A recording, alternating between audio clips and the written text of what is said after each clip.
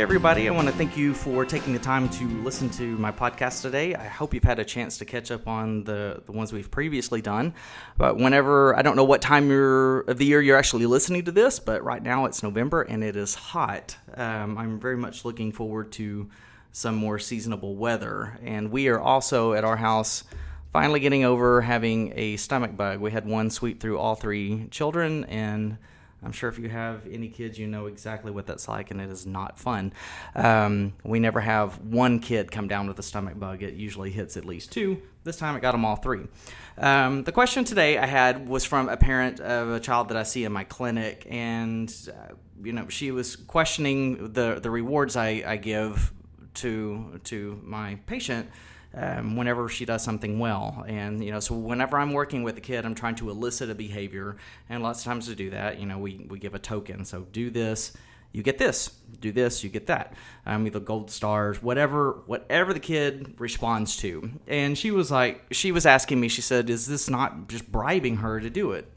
Yes and no. In therapy, it's a little bit different because we're dealing with a special need and a special needs child, and there's some things that we've kind of got to go around to get a developmental behavior.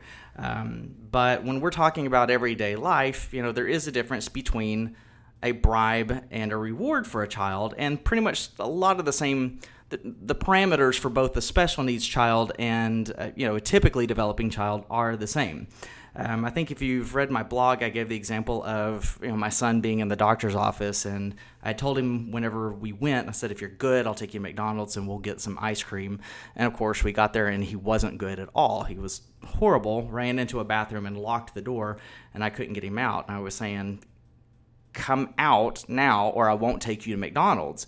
And the more embarrassed I got and the more loud he got inside, I ended up changing it from come out and then I'll take you to McDonald's. So that's a very, very subtle difference there, but the impact is great. And what happened there is he became in control.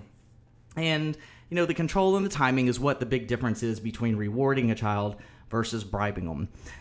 Bribes are used to stop an unwanted behavior, and a reward is used to keep an unwanted behavior from starting. We've all been there where we've been in the grocery store and your child throws a temper tantrum and you're just desperate to get them to be quiet. A bribe would be to buy a toy, buy candy, anything just to get them to be quiet. If you have a child that is prone to do this, you might want to approach it from the reward side, which is to start at the beginning and say, if you were good, then after we get home or after the store, I will get you this, or you can have this. But the big condition is if he behaves.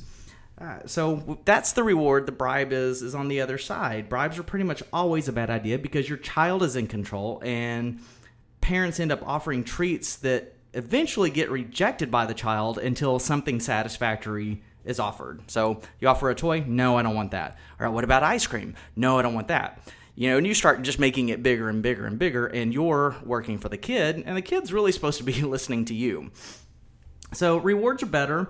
I would recommend that this not become a regular deal with your kids. Otherwise, you may find that they will begin to expect it. I've had one of my own kids say, I was good, now give me something.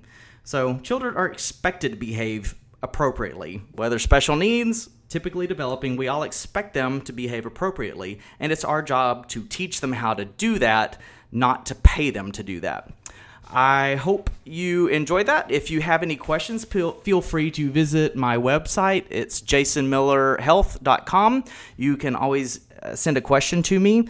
The email address is jason@jasonmillerhealth.com, and I will be happy to address it to you personally, or we may even use it on a podcast here. Until next time, I appreciate it. Thanks. Have a great day.